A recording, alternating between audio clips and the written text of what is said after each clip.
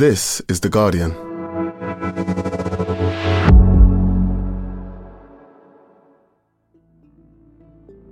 Today, one single tweet set off a civil war inside the BBC and ruined its football coverage for days. So, who emerged the winner?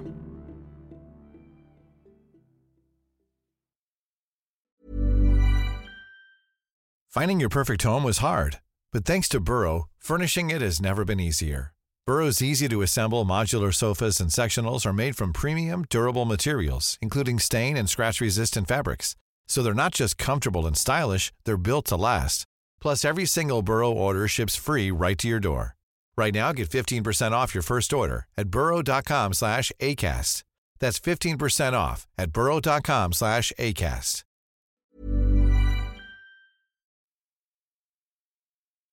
Now on BBC One, we're sorry that we're unable to show our normal match of the day, including commentary tonight, but here now is the best action from today's Premier League matches. If you'd woken from a brief coma on Saturday night, missing the news of the past few days, and wanted to settle in for a night watching the football, you might have wondered what the hell was going on in the UK. On the BBC's Match of the Day, no presenters, no commentary. For many viewers, often no idea what was even happening on the pitch. And maybe, just because you're still dazed, confused, you think, let's try GB News and their alternative Match of the Day. I mean, how bad could it be? The BBC have gone on strike, so we're delivering an hour of football action, great punditry, and no virtue signalling in sight. This bad.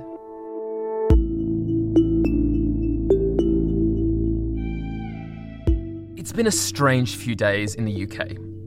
One that's reminded everyone of the vast place the BBC occupies in British life, but with a revolt starting in its sports department that had threatened to spread. Questions over what it means to be impartial, why the BBC exists at all, and worries over the influence of the government. It's also a reminder of just how difficult the broadcaster's role has become. From The Guardian, I'm Michael Safi. Today in focus, the tweet that broke the BBC and the deal that put it back together, for now.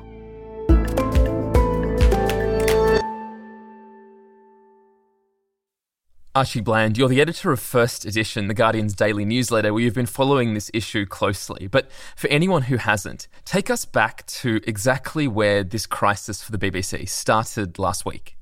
Well, it started, I guess you would say, a very long way from where it's ended up. Because what this story was about in the first instance was about the government's handling of the small boats crisis, and in particular, language used by Suella Braverman as she described what the government's new policy on refugees across the Channel would be. This bill will mean that if you come here illegally, you will not be able to stay. You will be detained and removed to your home country if safe, or a safe third country like Rwanda. We are committed. There have been a lot of criticism of the government about that, and one prominent vessel for it was, perhaps surprisingly, the presenter of Match of the Day, Gary Lineker. Lineker wrote initially, "Good heavens, this is beyond awful," on Twitter, and he got what you might think is predictable pushback to that from people who support the government on social media. And it was his next tweet that really beefed things up. He said, "This is just an immeasurably cruel policy directed at the most vulnerable people in language that is not dissimilar to that used by Germany in the 1930s, and I'm out of order." And indeed, some people did think he was out of order. He got a lot of criticism for talking about the story in terms that some said harkened back to the Nazis. And quickly, that was a front-page story in the Daily Mail and the Daily Telegraph. But most notable, perhaps, was the fact that the BBC itself ran it as the first story on the 10 o'clock news.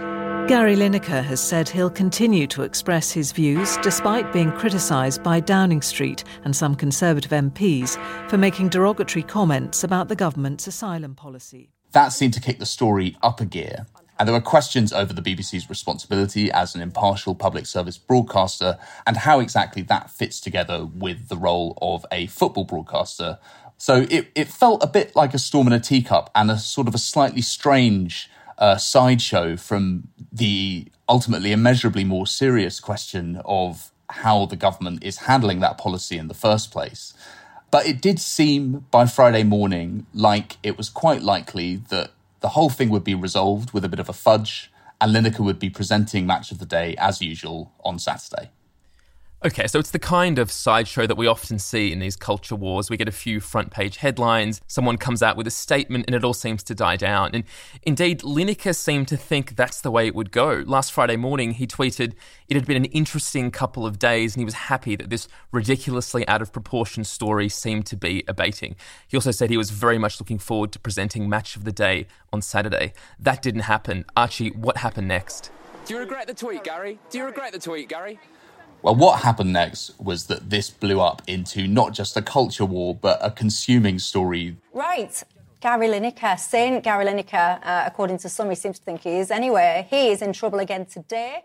That covered every newspaper, all of the BBC's coverage, every other broadcaster's coverage. Now, unless you've been under a rock somewhere, I don't know, you won't have missed this story. So obviously, Gary Lineker has... And became one of those kind of lightning rods for all kinds of debate, all sucked into one place. It raises the question, should celebrities steer clear of migrant issues altogether, political issues that are tied up within that? Or are they entitled to speak up? Well, we're joined now by... And the reason that it became that is that, whereas you might have expected this fudge to happen before Match of the Day went out on Saturday, instead it looks like Lineker refused to back down. And Tim Davie, the Director General of the BBC, and the BBC's leadership more generally, appears to have felt that it wasn't therefore tenable to him to go on air this weekend until that was resolved. The turmoil over the BBC's effective suspension of its highest-paid presenter, Gary Lineker, has intensified in the last few hours after the presenters of some of the corporation's other football programmes pulled out. I don't suppose many people expected Ian Wright and Alan Shearer to be on the front lines of the culture war, but that is what happened next. A statement came out from the BBC saying that Lineker would be stepping back, which is a curiously phrased way of describing his absence from Match of the Day that makes it sound probably like a joint decision, but it quickly became apparent through briefing from Lineker that he had not agreed to this. He had been told this by the BBC. Very quickly, you had Ian Wright saying that he wouldn't be on Match of the Day the next night in solidarity. And this, I'll tell you something, if they do, the BBC get rid of Gary Lineker, I'm out. I'm gone. I'm not staying there.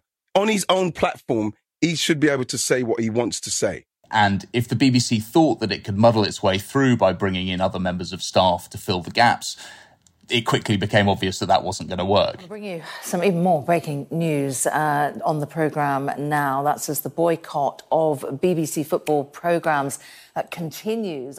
You had Alan Shearer, who is not exactly a political radical, stepping into the fray, saying he wouldn't be on either. The BBC. Well, Sky News understands that Mark Chapman will not present BBC Radio 5 Live Sport. You had Alex Scott say that she wouldn't present Football Focus. And then all of the BBC's commentators who were supposed to work that Saturday said that they would also not be on air. So very quickly you got to this surreal situation where the BBC has the rights to the football and indeed an obligation to broadcast it in its arrangement with the Premier League, but no means really of making a proper football show. So instead what you got on Saturday night was honestly one of the weirdest broadcasts I've ever seen on BBC One.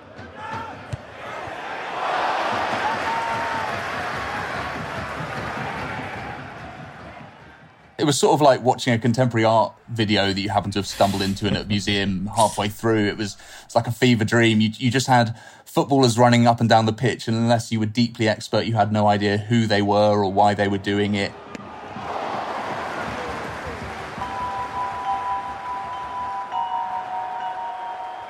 You had no idea of the context, no one to tell you what was going on, and also just no sense that this was a kind of a pleasure to watch. It was just an utterly functional, it felt like rushes from day one of a movie. There was no way really of presenting it as a perfectly adequate replacement. Everybody knew it was a disaster.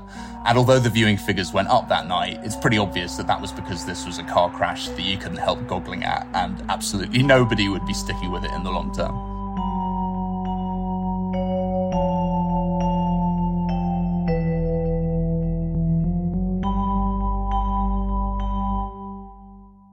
Archie, That is what happened, and it was deeply, deeply weird. But what I want to understand is why. Why did this one tweet set off this chain reaction of events? Yeah, well, I said at the beginning that this began as a story about the government's language around the small boats crisis. But by the end of it, it has become a story about the BBC's duty to be impartial and how exactly that is sustainable in an era in which everybody is popping off on social media all the time. The division between news and the rest of the corporation, and how different people in different parts of it should view that responsibility, and how their status within the organisation changes that. But it's also about larger things, about the BBC's relationship to the government and how able it is to resist pressure coming from the right and coming from outside to change the nature of its output in response to their complaints. Well, let's begin with that impartiality point. Did BBC management initially think that Lineker's tweet broke those rules? Well, they certainly did. And, you know, one reason they might have thought that is that Tim Davie, the Director General, himself, when he came in to his role, oversaw the rewriting of the guidelines to include something called the Lineker Clause, which feels like you might expect it to apply in this case. And what that was about recognising that somebody like Gary Lineker, who is not just a presenter really, but is also one of the most prominent faces of the organisation, seen across its networks, presents major public events, and is deeply associated with it in a way that a less well-known presenter on a kind of a late-night BBC Two show isn't, should face a slightly different set of criteria about impartiality, because his view, according to these rules, might be seen as more representative of where the BBC stands. Yeah, and we've heard the way that Lineker himself views his responsibility to be impartial in an interview he gave on the BBC back in 2021. Well, I consider myself a freelancer anyway. So, and I've worked with the BBC. I've worked with BT for years. I'm now working with ITV. I've worked with Walkers. I've worked with numerous people around. I'm always, I try to be considerate about what it would mean to the people that have employed me at some point. I've never had any phone calls from... But the basic principle here is that a news journalist at the BBC can't go around giving political opinions, but there's more leeway if you're like a science or a sports presenter, unless you're a big deal like Gary Lineker, where the BBC argues you're so influential that any opinion you express out loud does carry the risk of impacting the BBC's reputation. That's right, but that analysis doesn't operate in a vacuum, and there has been a lot of confusion over these rules over the last few days, partly because all of this is ultimately quite subjective. You know, there are things which will be viewed as political opinions by some and simply an expression of a deeply held belief by others, and telling the difference between those things is quite complicated. So I think one of the things that this set out is that it's not maybe simply a question of the guidelines and the letter of the law here. It's also a question about the fundamental basis of those guidelines and whether they are fit for purpose. Mm-hmm. So that's one part of this, but this is kind of a double-headed scandal in some ways. I feel like we would not have seen the uproar we've seen if this was just a somewhat narrow debate about BBC social media guidelines. So what else is going on here? Well, that's completely right. And the thing that makes this particularly acute as a subject right now, and why it has become such a big story, is that while the initial basis of it was the theory that the BBC has some kind of irreducible, progressive, liberal bias and it's hopelessly to the left on everything, a lot of people say that actually when you look at the BBC's leadership, the opposite is true. So, for one thing, you have the chairman of the BBC, Richard Sharp, as has been well documented in the last few days, facing serious questions over what kind of role he played in securing an £800,000 loan for Boris Johnson when he was Prime Minister, something which he didn't declare to the Select Committee looking at the question of his appointment. You then have Robbie Gibb, a member of the BBC board who used to be Director of Communications for Theresa May, who has made it his role, according to some reports in recent days, to let it be known that he's keeping an eye on BBC News staff for evidence of left-wing bias, and was indeed himself involved in the setting up of GB News. And there are various other people at the top of the organisation who have real questions about their own politics and whether they interact with their ability to properly defend the BBC and be good stewards of its future if that creates a clash with the government. So it became a question not just about the impartiality of BBC presenters and BBC journalists, but actually the impartiality of the people running the whole corporation and whether they were willing to step up and defend it in a time of need. Yeah, and I think it creates this other sense that, you know, historically the thing about the BBC has always been that the people who work for it are loyal to the BBC above everything else. And whatever their politics going in, there has been, although this obviously is not always perfectly observed, a sense that they leave them at the door and they are BBC people before they are anything else. But it has felt different recently. It has felt a bit like somebody like Richard Sharp, who is a long-standing, very close ally of Rishi Sunak and a major donor to the Conservative Party, is in a different position to somebody like Greg Dyke, who was the BBC's Director General in the early 2000s and was a long-standing Labour supporter, but wound up leaving because of a clash with the Labour government. It feels as if there is maybe, for some critics, a view that the top of the BBC is there to try to bring it to heel. Now, that would be strongly denied by people like Davey, who would certainly say that they are loyal to the BBC before they're loyal to anything else. But I thought one of the most acute things that Tim Davey got asked in an interview on the BBC itself over the weekend was, what would you have done if Gary Lineker had tweeted something in support of the government? He would be taking an opinion. Would you have removed him from the air? I'm not going to go through. But it's a valid I'm not going to point, go though, through all the hypotheticals of the past. What I'm going to. And he refused to answer that question. But I think most observers, and just the evidence of your own eyes, suggests that this is really a response to concerted government pressure and not a kind of a purely academic, legalistic interpretation of the rules without any political context around them.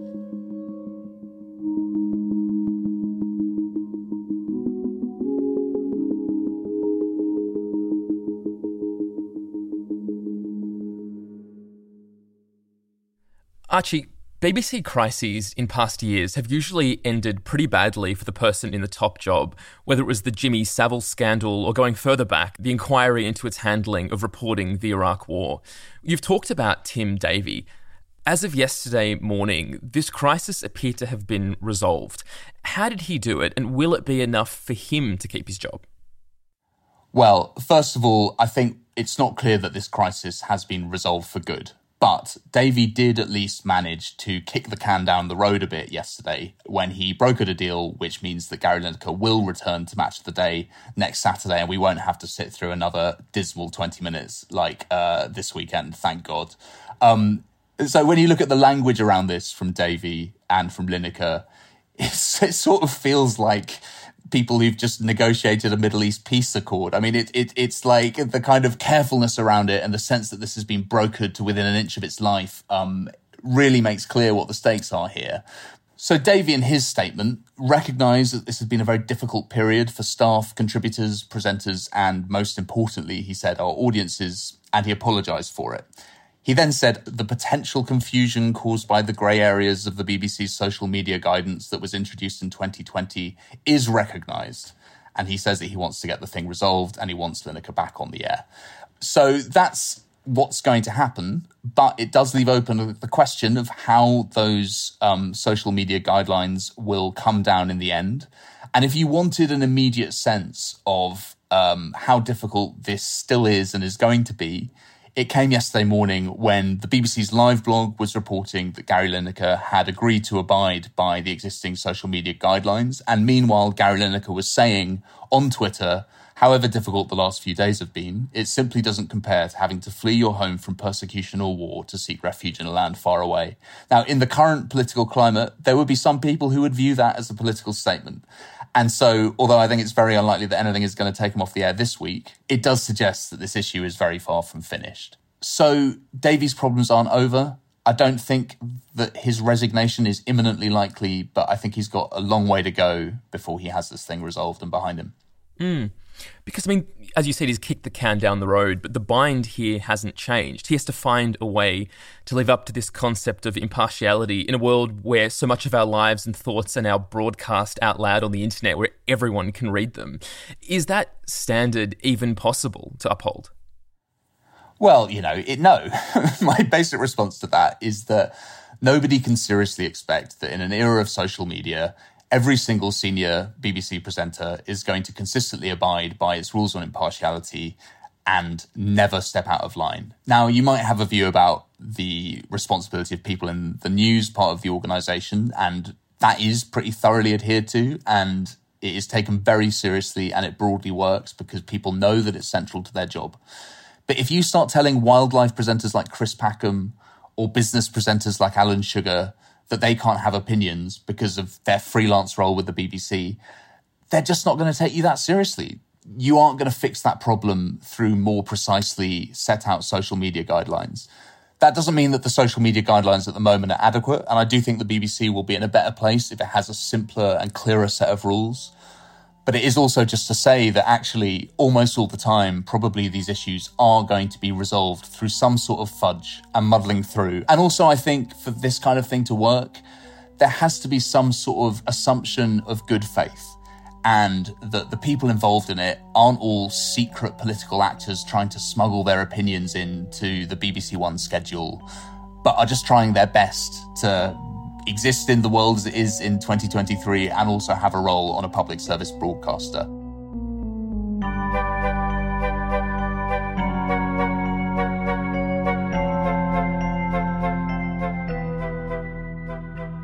Coming up, why are footballers so often becoming the voice of opposition to this government?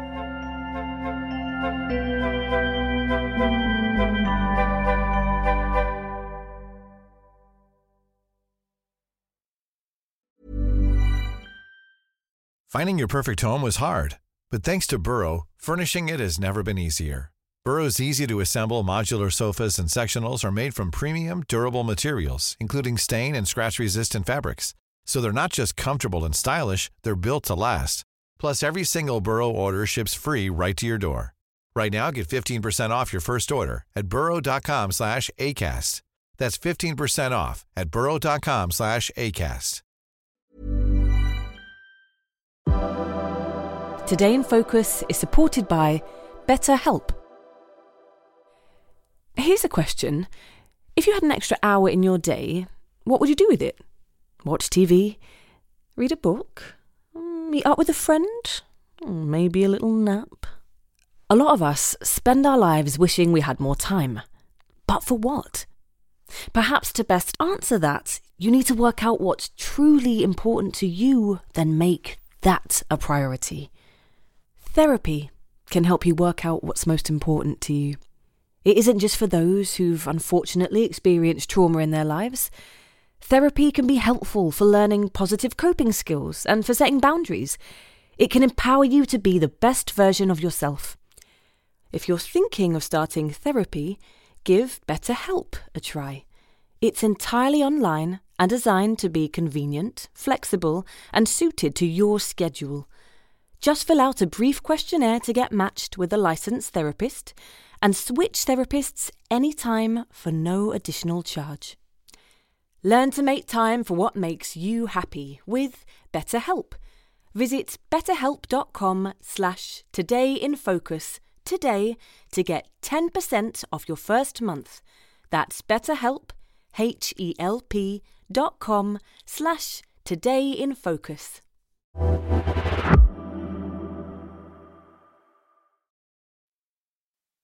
Archie, watching this play out, it makes me think that so many controversies lately centre on football and footballers, whether it's Marcus Rashford single-handedly managing to save free school meals during the pandemic, Lineker and other footballers voicing criticism of Qatar in the lead-up to the World Cup, when the British government itself was largely silent, and now Lineker as the face of public opposition to the government's small boats policy. Is it weird that football and footballers are playing this kind of role when it should fall to the political opposition, to the Labour Party? It's extremely weird, and it's not a coincidence. I mean, I think there are two different things going on at the same time here. One is that football has become inextricably political in a way that probably wasn't as apparent 10 or 15 years ago. Whether you're talking about the World Cup in Qatar, the ownership of Manchester City or Newcastle United, footballers taking a knee in protests at racism before Premier League games. All of that is part and parcel of the game now.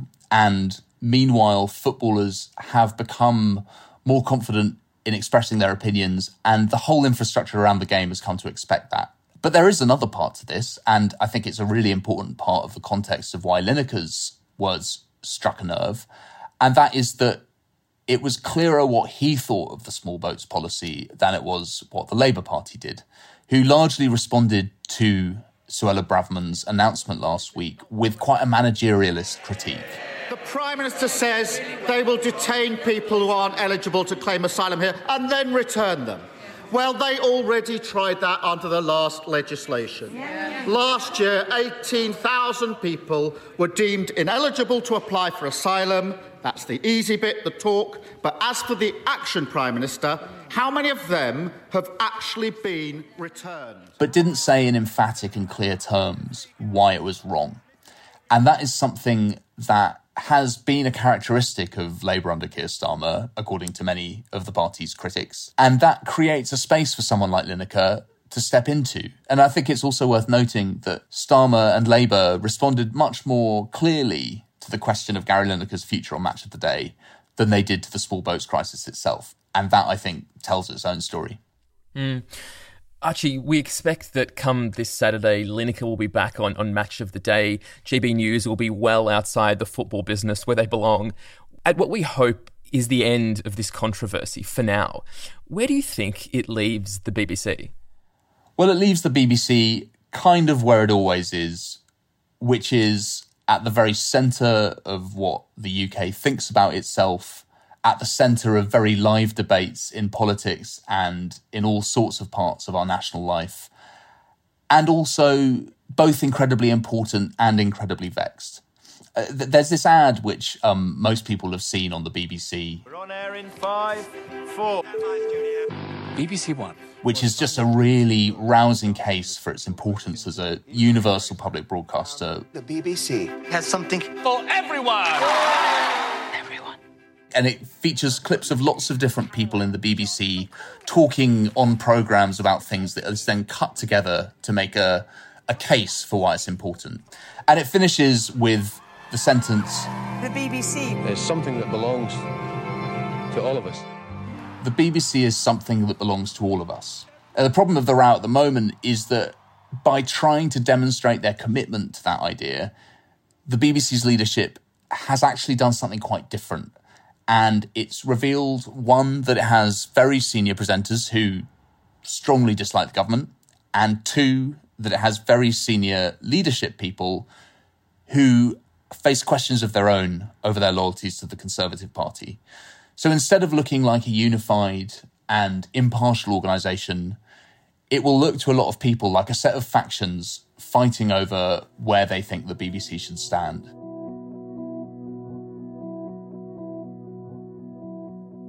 And even if Lineker is going back on Match of the Day now, that is probably the worst of all possible worlds for the BBC. Archie, thanks so much. Thank you, Mike.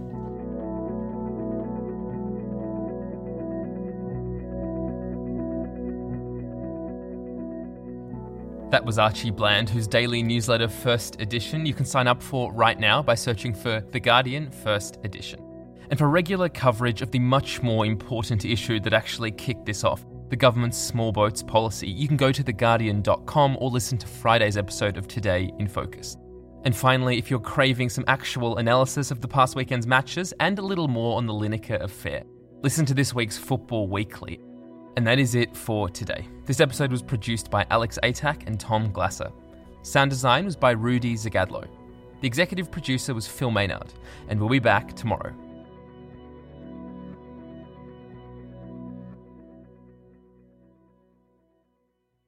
This is The Guardian.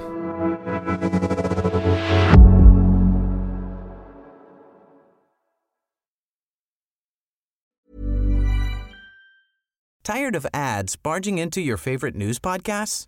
Good news. Ad-free listening is available on Amazon Music for all the music plus top podcasts included with your Prime membership.